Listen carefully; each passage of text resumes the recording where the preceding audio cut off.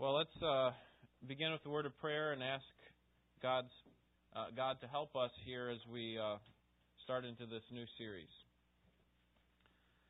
Father, we pray that you would increase the resolve in our heart to know and to love you and to commit ourselves to you. We pray that we would understand and recognize your ownership of us, and as a result, our responsibility to follow you. May you help us to see more clearly that we are yours and that we belong to you, and that all that we do is for your glory and is by your grace. May we not take the credit for it. May we not go against your plan, your desire, but may we follow you with wholehearted obedience, with hearts full of love. And we pray that you would help us in that endeavor, both individually and as a church. May we help one another to do the same. Help us this time to reflect on your word and to think more clearly about our responsibilities as parents and as church members to help other parents. We pray that you would give us wisdom, we pray in Jesus' name. Amen. We're starting a new series this week. And as I often say when we start these, I love starting new things. It just gives a fresh perspective, a fresh start to start over. You have a lot of thoughts and ideas about what kind of things we can learn throughout this class, and I hope that those ideas will be fulfilled as we go through. The story has been told of two young fish. They're swimming along and they pass an older fish who's swimming in the other direction, and he says, "Morning, boys. How's the water?" And the two young fish kind of look at each other like, "What water?" And the point of the story is that the most obvious and important realities are often the ones that are hardest to see and to describe and to talk about. George Orwell puts it this way. He says, "To see what is in front of one's nose is a constant struggle." And of course, this anecdote and this little proverb by Orwell both are derived actually from biblical truth, because the book of Proverbs tells us that wisdom calls out in the heights. Turn to Proverbs chapter 2. Okay, that's in chapter 8 where it says that wisdom calls out in the heights. But look at Proverbs chapter 2, because it's not quite that simple. There is a sense in which which wisdom is out there and it's ready for us to receive and to accept. But there's another sense in which wisdom is hidden.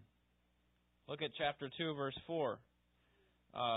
Let's start with verse 1. "My son, if you will receive my words and treasure my commandments within you, make your ear attentive to wisdom, incline your heart to understanding, for if you cry for discernment, lift your voice for understanding, if you seek her as silver and search for her as for hidden treasure." And then the result of that is when you do search for wisdom that way, verses 5 to the end of the chapter tell you that it will help you to understand the ways of the Lord, and it will help you to avoid evil. And so there is a sense in which wisdom is a hidden treasure, and yet it's there in plain view. It's out there ready for us to receive, and that's the kind of thing that parenting is. It is one of those things that is in plain view, and yet there's some hidden wisdom. There's some wisdom that is like a hidden treasure that we need to search out and understand. And so that's what we're going to attempt to do in this class, is try to understand what it means to be a godly parent according to what the Scriptures say, of course. And let me just give you my little commercial for the class, just in case you think, "Oh, great, I can't believe I started into this class. I'm not a parent. I don't plan to be one, or I'm a long way away from that." I'll just say what I said at the end of last class, and that is that, obviously those of us who have children, this is a very important class to have. Those of you who will have children, this is extremely important for you as well. Those of you who are grandparents, I would say this is important for you, because you have a responsibility to help your children raise up their children. But it's also important for every other person, I believe, to understand what it means to be a godly parent. And the reason for that is because you're going to find that there are some basic truths that will help you in your life, whether you have children or not. But also it will help you to be able to help other people who do have children. Okay, I mentioned last week, when we were going through the part about older women need to teach younger women how to love their own husbands, that doesn't have to be an older married woman. That could actually be an older single woman could teach a younger married woman how to love her husband. Now, how could she do that if, let's say, this older single woman was never married? Well, really the authority that she has to help that younger married woman is not because of her experience. Okay, and I gave the example when we were talking about this in Titus chapter 2 that, if a drug addict came to our church and said, "I need you to help me," I hope you would understand that I wouldn't turn them away because I would say to them, I've never done drugs, I've never done anything like that. I don't know what it means to be an addict, so I can't help you. I hope that you understand that on the authority of the Scripture, I can help him, can I? And the same is true with any one of us in our relationships. We don't have to have experience in order to help someone. Obviously, experience is helpful. You recognize that. If I've gone through that situation myself, if as a, let's say I was saved out of drugs and then trained and became the pastor, well then maybe I could help them better than if I weren't into that situation. But obviously you recognize that ultimately help and growth, spiritual growth, comes from wisdom, and wisdom comes from the truth of God's Word. Okay, there's not a greater counselor, we would say, than Jesus Christ Himself, and yet He's never sinned at all. He was tempted in every way like we are, yet He was without sin. He had no children. Okay, and yet we would still go to Him for counsel. And so that's what I would say to you who don't have children or are a long way removed from children, that is, you've had them a long time ago, but you don't have any interaction with them anymore because maybe they passed on or whatever. But or if you never intend to have children, or you don't see yourself in that, I would say that you still have a responsibility to learn something like this in order to help other people within our church. And obviously, when you let's say you become an expert after going through this class. Probably won't happen, but okay, because I'm not an expert. But you become an expert on parenting, even though you've never parented, and now you start to see some things in some other families' lives within our church. Okay, the way that this kind of relationships works is when you are doing this in a loving way. Okay, Ephesians 4 talks about speaking the truth in love. Okay, so it's done in what I would call mutual humility. That is, the speaker, the helper, is the one who's going to, let's say, for example, me. I have children. You come to me and you say, I have noticed some things in the way that you're parenting and it doesn't seem to follow with what the Scriptures say. Okay, so the way that you come to me, whether you have children or not, is in a humble way, and the way that I'm supposed to respond is also in a humble way, right? That I am willing to be taught, even if it's not from someone, who has children.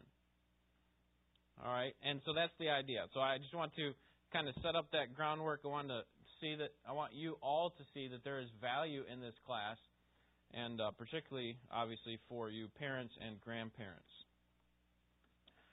All right. Well, this idea of parenting in a godly way is one of those hidden in plain view treasures that we need to search after. And to see this, I think we need to make a connection between marriage and parenting. We can look to the world and we'd hear from some people that having children means for married people to find some sort of self-fulfillment.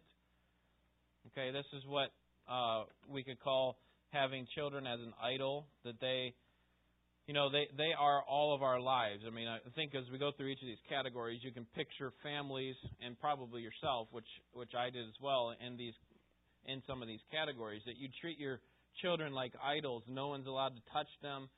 they cannot be wrong. Okay, their teacher came down on them for something. There's no way that my child could have done that. Everything that we do in life is for our children to the exclusion of God. Okay, that is, we exalt our children over God, and we'd rather have them happy than God satisfied with how we're raising them, and so on. Obviously, we could go on and on about that. How about children as a tool? Others would say that having children is important because families are the foundation of a civilized society, and that they are the building block of the church. And so this views children as a tool, that they're just a means to an end, that they, when raised up in a proper way, they're going to lead to a healthy society, healthy church, and so on. We'll talk about what that means at the end of the class, so save your questions for that time. And then finally, children as an obstacle. Some would say that having children is not that important, and in fact, they can become a barrier to accomplishing some ambition in life. Okay, so I can't have children because they would keep me from getting what I really want in life.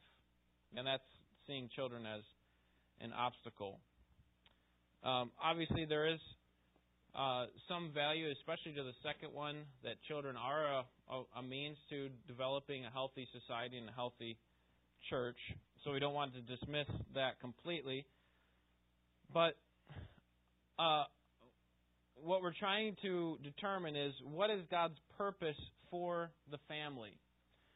And we're going to take 2 classes to look through this, but God's purpose for the family. So let's just try to see if we can put this in a simplified form. All right, I'm not sure if I wrote this on your... Okay, let me just put it this way. Scripture teaches that a primary purpose of the family is nothing less than presenting the whole world with a series of 3 images. The nature of the Godhead, okay, we're going to talk about that. The nature of the gospel and the nature of the church. Okay, so that really family is not the ultimate reality. Family is only a picture of the ultimate reality. The ultimate reality is God in 3 persons.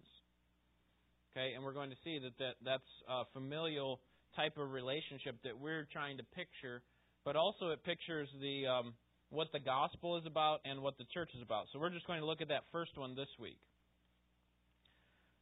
Where do we find the connection between marriage and having children in the Bible? Well, right, in Genesis chapter 1, God creates Eve, a suitable helper for Adam, and the first thing He tells them is what? Be fruitful and multiply and fill the earth. Okay, so this is a pre-fall command that is given to them that they're expected to obey. And that's not the only time that God gives that command, is it? Do you remember another time when God gives that exact same command later on after the fall? Do you remember Noah, right? On the other side of the flood. God says to Noah, you're responsible to be fruitful and multiply and fill the earth. Increase upon it. So for those of us who are not blessed with the gift of singleness, like Paul talks about in 1 Corinthians 7, or who are unable to have children, the Scriptures do not make families optional. Okay, so if you are married, families, that is, having children, is not in the Scriptures optional, but rather they are commanded. From the very beginning, that it seems to be the pattern. Now, why is God so insistent about this? Why is it so important to have children? And the answer is found when we consider why He created Adam and Eve, right? He created them in His image, Genesis 1, 26, 27. And He wants those image bearers to be multiplied all over the earth. Think about it this way. Could not God have simply made multiple creations, unilateral creations? That is, He was the sole giver of life in all of those situations throughout all of history. So He could go from the dust of the ground, make Adam, and then make Eve out of his rib, and then make another person like, Cain and Abel and Seth and so on. He makes them all individually out of the dust of the ground. Could God not have done that if He wanted to? But instead, He calls for His two original, human creations and calls them to continue this life, to continue on this reproduction process. Bruce Ware writes, he's a theologian, and he says, "It is as if God said, I created the first and original pair of human beings in my very image, and I could continue creating them unilaterally so that you would have no part to play. But instead, you, Adam and Eve, are now to bring about human beings. You are to be fruitful and multiply and fill the earth with the greatest of all creations, humans made in my very image." So God is commanding them to procreate, to continue on with this image of God throughout society. He wants it to spread and grow. But God was not finished. He also gave the multiplying family some major significance in the history of redemption. We see this most significantly, obviously, in Abraham, when He said, "Through you, Abraham, all the nations of the earth will be blessed." And we also see it in the New Testament in Ephesians chapter 5, which we looked at a few weeks ago. Paul's talking about how husbands and wives ought to resemble the relationship between Christ and the church. So we'll talk about more about how the family resembles and is really just a picture of the church here in the next class. But we're going to focus on this one to start with for today. Before we do that, though, let me just talk about sin, because obviously we look at this fallen world from the time that Adam and Eve sinned, and we have to say that how do we reflect these pictures, right? I mean, if our families are supposed to be a picture of the Godhead and a picture of the gospel and the picture of the church, we are far away from reflecting those types of things, aren't we, in our families? And obviously there is sin within us, and Satan's trying to mar that picture of the family. And so we may come away with the thought, my family might be a picture of something, but it's not a picture of those three things, that's for sure. And you know what? That's kind of the point. Because the very fact that we know that something is wrong with our family, that is not picturing properly those three things that it's supposed to picture, that tells us something. That tells us that we're not where we should be. And when we look at other families and we see these families as operating more of a picture of those three things than we are, then it also tells us something. It says, see, they're closer to that picture than we are, and that's a helpful thing. It's, when we look at the negative things, aspects in our own family and how we don't picture those three things properly, and how some other families potentially do, you can think of it like a photo negative. Okay, obviously, some of you in here are too young to understand what that is, surprisingly, but a photo negative is it's the negative of the picture, so it's not the picture itself, it's actually the reverse of the picture. And so in the photo negative, you can actually see God's image. That's the idea. With the negative image of your family, not perfectly picturing God, the Godhead, not perfectly picturing the church and the gospel, but it gives you the outline of what it ought to look like. J.I. Packer puts it this way. He says, we naturally form a positive vision of the family by contrast. We understand what it's supposed to look like because this is what it looks like in the Godhead. This is what it looks like in the gospel. This is what it looks like in the church. And so we see we're not there yet, but that helps us see more clearly those three things, that God, what it looks like in the Godhead and so on. And so we don't have to become discouraged. We're not perfect and we can't display this perfectly. God has a perfect plan for why He has set it up this way, but I hope you recognize that families are, at least the organic families that we have now are only temporary and only a picture of what we ultimately see in the Godhead and with our relationship with God. Now that will hopefully become more clear as we break these down. But the family is not the final, ultimate reality. It's not the final goal. It's only a step towards viewing God. All right. Any thoughts so far? Any questions? All right. First, the family is central to the portrait of God Himself. Let me just throw this out here for you. I have these surprise points that come up every now and then. Our bad experience combined with our view of the good in other homes helps paint the picture of God's design. Okay, this is J.I. Packer down here. We form a vision of the family by contrast.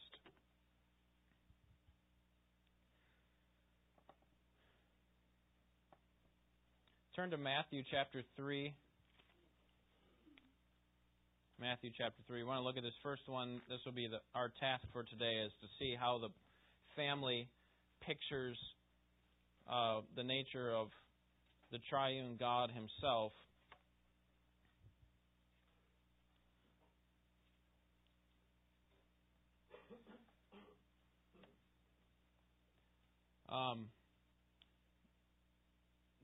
I mentioned that the family is only a picture, and that the ultimate reality is the Godhead. And so what we should see in looking at these verses is that the relationship between our Heavenly Father and God the Son is the ultimate reality. And so that all of the relationships that we have with our fathers or with our sons, with our children, are just small but meaningful pictures of what the ultimate reality is between God the Father and God the Son. And obviously we understand that relationship is unique, and that this picture doesn't carry over in every way, right? It's not a perfect analogy. There are no perfect analogies, but it's not a perfect analogy in that we can take every single relationship that we have with our father or our child and carry that over to the Godhead, right? Because, for example, you came into existence by your parents, right? Christ never came into existence. You understand that? That He always existed. The triune God has existed eternally. That it was always God the Father, God the Son, and God the Holy Spirit. So that part of the analogy doesn't work, and that's why we have to understand it just to where the Scriptures want us to understand it. So this is the ultimate reality. That God is the Father, and He has a Son who eternally existed with Him. But for all the differences, there are lots of things that remain true in the analogy. Okay, that is, we, as the analogy, we, the picture, there are many things that carry over.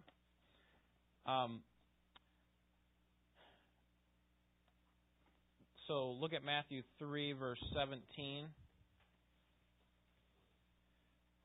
This is at the baptism of Jesus.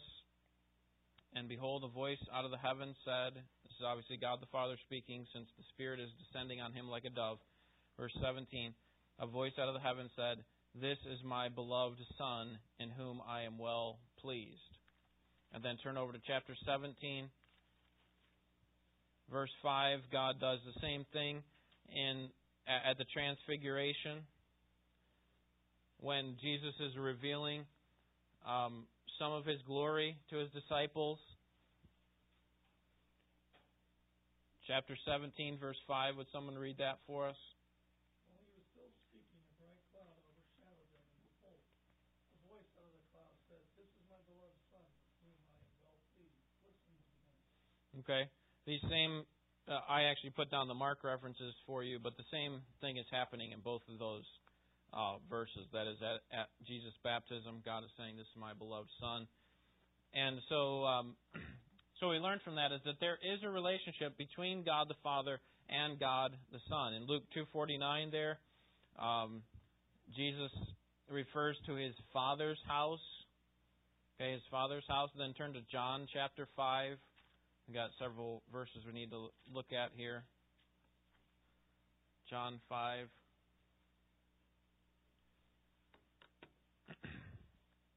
Would someone read verses 17 to 20? But he answered them, My Father is working until now, and I myself am working. For this reason, therefore, the Jews were seeking all the more to kill him, because he not only was breaking the Sabbath, but also was calling God his Father, making himself equal with God. Therefore, Jesus answered and was saying to them, Truly, truly, I say to you, the Son can do nothing of himself unless it is something he sees the Father doing. For whatever the Father does, these things the Son also does in like manner. For the Father loves the Son, and shows him all things that he himself is doing. And the Father will show him greater works than these, so that you will marvel. All right, so Jesus to His disciples is explaining His relationship to the Father in a way that we can understand because we have fathers, right? And that's the point is, okay, God doesn't exist as a triune God with the Son in order to show us, the ultimate reason He exists in that way is not to show us how we ought to be to our fathers or our sons, although we can learn from that. That's not the main reason, though. It's the other way around. We actually exist to show ourselves and to other people what it means for God the Father to relate to His Son and for God the Son to relate to His Father. That's part of the picture of parenting. That's part of why we exist as families. Turn to chapter 14 now. John chapter 14.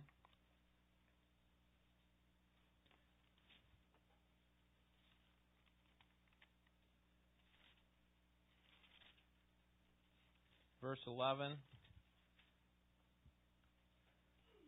Jesus wanted His disciples to understand this relationship, to recognize this relationship between Himself and God the Father. So would someone read verse 11? Believe me that I am in the Father, and the Father is in me. Otherwise, believe because of the works themselves. All right, so Jesus wanted them to understand this relationship, and then we already saw John 5:18. The Jewish leaders were shocked that Jesus would call God His own Father. And the reason for this is because if a person called God His Father in a unique way like Jesus was doing, they were basically equating themselves with God. And the reason for that, we don't quite understand that in our culture, but in their culture, a son took on the characteristics of his father. So if a father was a carpenter, his son took on the characteristics of his father. He took on the attributes, the lifestyle, the same job, and so on. And you remember James and John are called the sons of what? There's two answers to that question: sons of Zebedee or the sons of thunder. It's not that thunder was Zebedee's nickname, but it was that they took on the characteristics of thunder. They took on the characteristics of kind of liveliness and so on. And so that's what it means to be a son. It's actually being equal with thunder. That's the idea. So when Jesus called Himself in John chapter 5, I am the Son of God, He was saying, I am equal with God, and they would understand it in that way. Now turn to Acts chapter 9.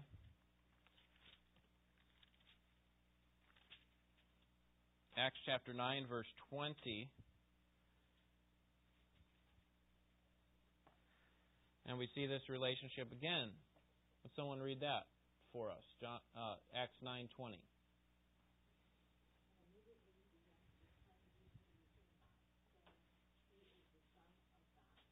Okay, of all the ways that Paul could describe Jesus, remember all the names that are given to Jesus, even from the Old Testament prophets all the way through the New Testament. There's lots of things that He could be called, but here Paul calls Him the Son of God.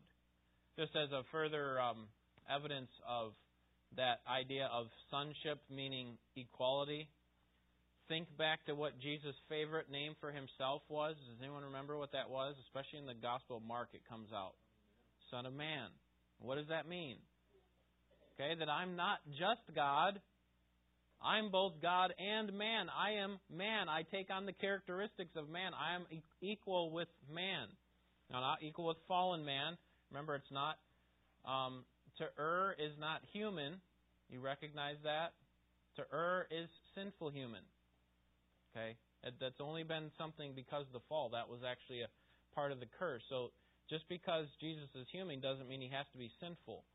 I hope you recognize that. So He was fully human.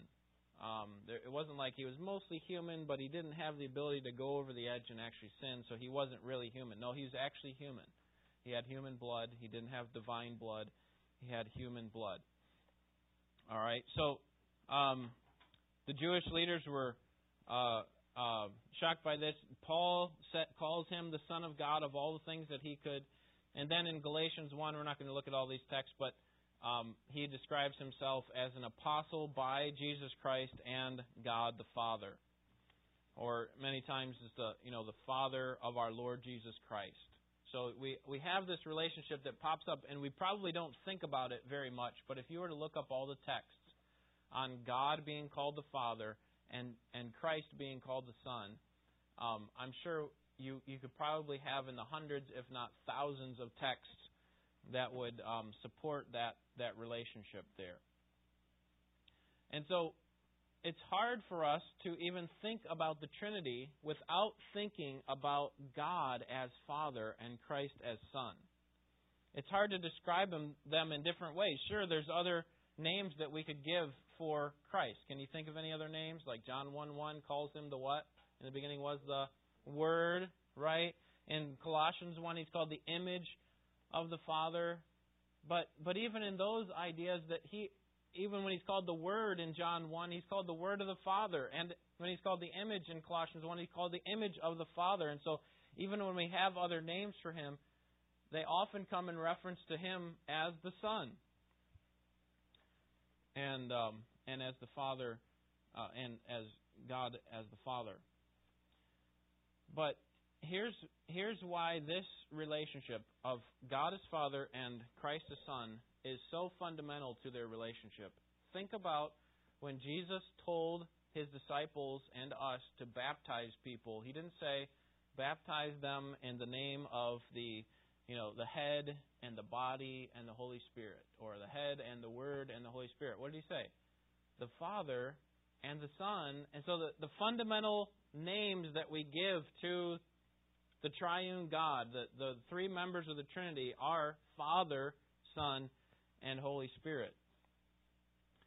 And so what we learn from that is that everything that our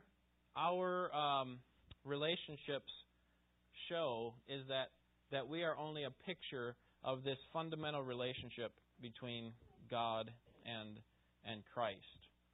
That we are really a witness to this relationship between God and His Son. And that this is stamped on our families, and that even in fallen families, they in some way, even though in a marred way, they reflect this relationship between God the Father and God the Son. So we have several implications for our church and our family, and that's how we'll conclude today. All right, let's look at these implications, what it means to project His image in part through this parent-child relationship. Okay, number one, it keeps us from viewing our children as obstacles.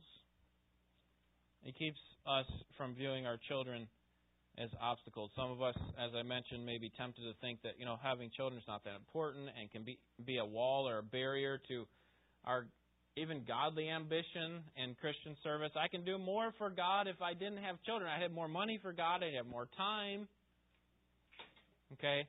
But if parent-child relationships are commanded and they bear witness to God's very nature, then that's a false way to look at children. They're not obstacles to ministry. They're not obstacles to Christian service and to Christian ambition even.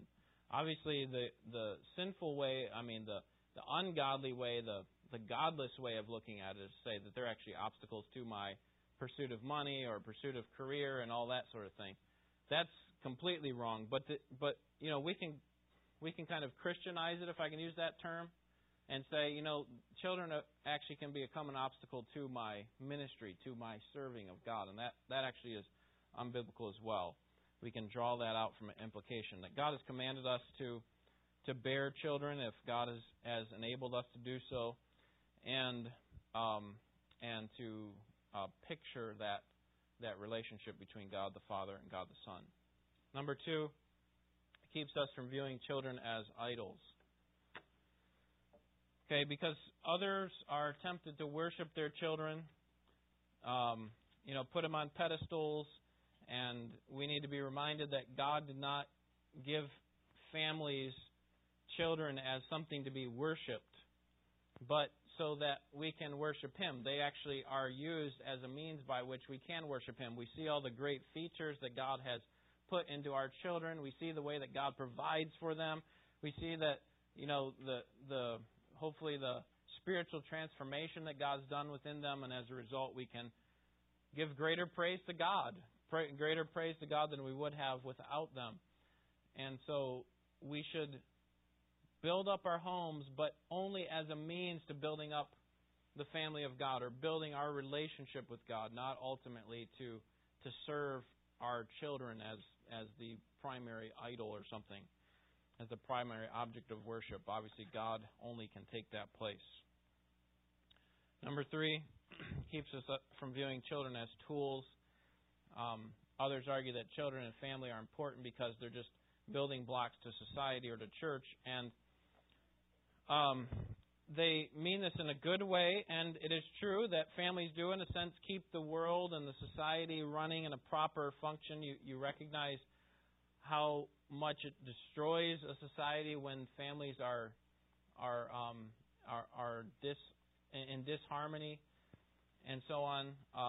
There's whole neighborhoods of people who have broken families and so on. We used to live in a neighborhood like that. We'd go out on visitation, and it was very rare to find a child with the same last name as their parent, because they would have so many different, parents, step-parents, all these things, and then they're kind of being bounced off, and it kind of it changes the way that society operates, doesn't it? So you recognize that children are helpful, or maintaining that family structure is helpful for a society, but that's not the whole story. Families are more than social glue. They actually bear the image of the triune God. They show us what it is like for God to exist with His Son, Christ. And then fourthly, it keeps us from overlooking children. This kind of this could fall under the obstacle one as well. If we don't understand the purpose of children, we could possibly just overlook them, and if we're single, we could just that's somebody else's responsibility. They're unimportant to the life of the church, the life of us as Christians. And if we're parents, we may just see they're just really just another way for us to reach out in evangelism. So here's another way for us to get somebody to come to Christ. Instead, we should recognize that they are really made in the image of God. They're important creatures, just as we are in God's sight, and we ought to treat them that way. Why is it so easy to develop such a distorted view of children, or to overlook them?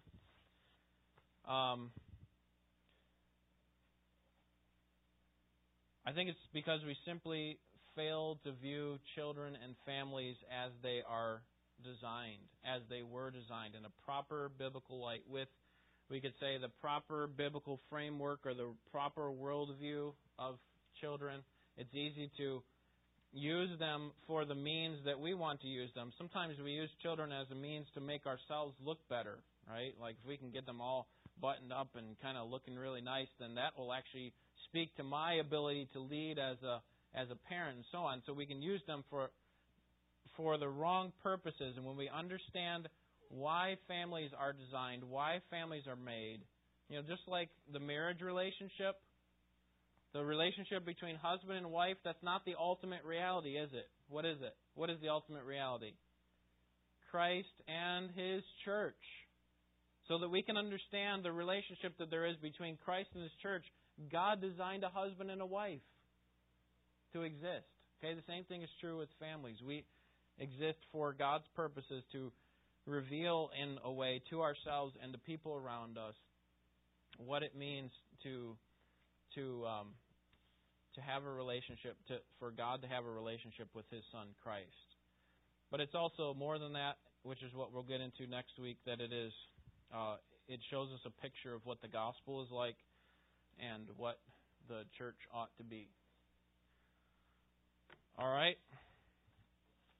Maybe not exactly where you thought we were going this morning, but again, in all these classes, what you're going to see is that there's going to be some foundational material that we need to go back to, and then we'll start drawing out implications for what this looks like in our home and how we treat our children, how we treat other people's children, and so on. Any questions or comments? Vicki. Yeah. Yeah, it's not like, we're just doing it because everybody else does it, or I can see some other advantages to this, so on. Yeah, it's good to kind of see what God is doing here with the family. All right, let's pray. Thank you for your attention. We'll be dismissed. We'll pick up on this next week. Lord, we are grateful for the relationship that exists within the Godhead. Thankful for Christ, and we're thankful for how we can see even today that our relationship with our parents, our relationship with our children, help reflect what it's like for Christ to exist with you and for you to exist with Christ, and how you seek out His needs, and how there's an authority structure there, how there's function within the Godhead, and helps us to understand the Godhead a little bit more. It's very complex to understand that doctrine. It's laid out in Scripture, but we're thankful for the picture of the family that helps us to do that. May we not treat our children in a wrong way, both our own children that you've entrusted to us and also the children within this church that you've entrusted to the care of our church. We pray that you would help us to love them and to see them as a gift from you and as a means to accomplish your purposes through us and in their lives. We would love to see more and more people praise you because of your grace, but we'd also love to increase in our understanding of you so that we can grow in our praise for you. Help us in this hour to follow as we reflect on our salvation and on what it provides for us within the church. We pray in Jesus' name. Amen.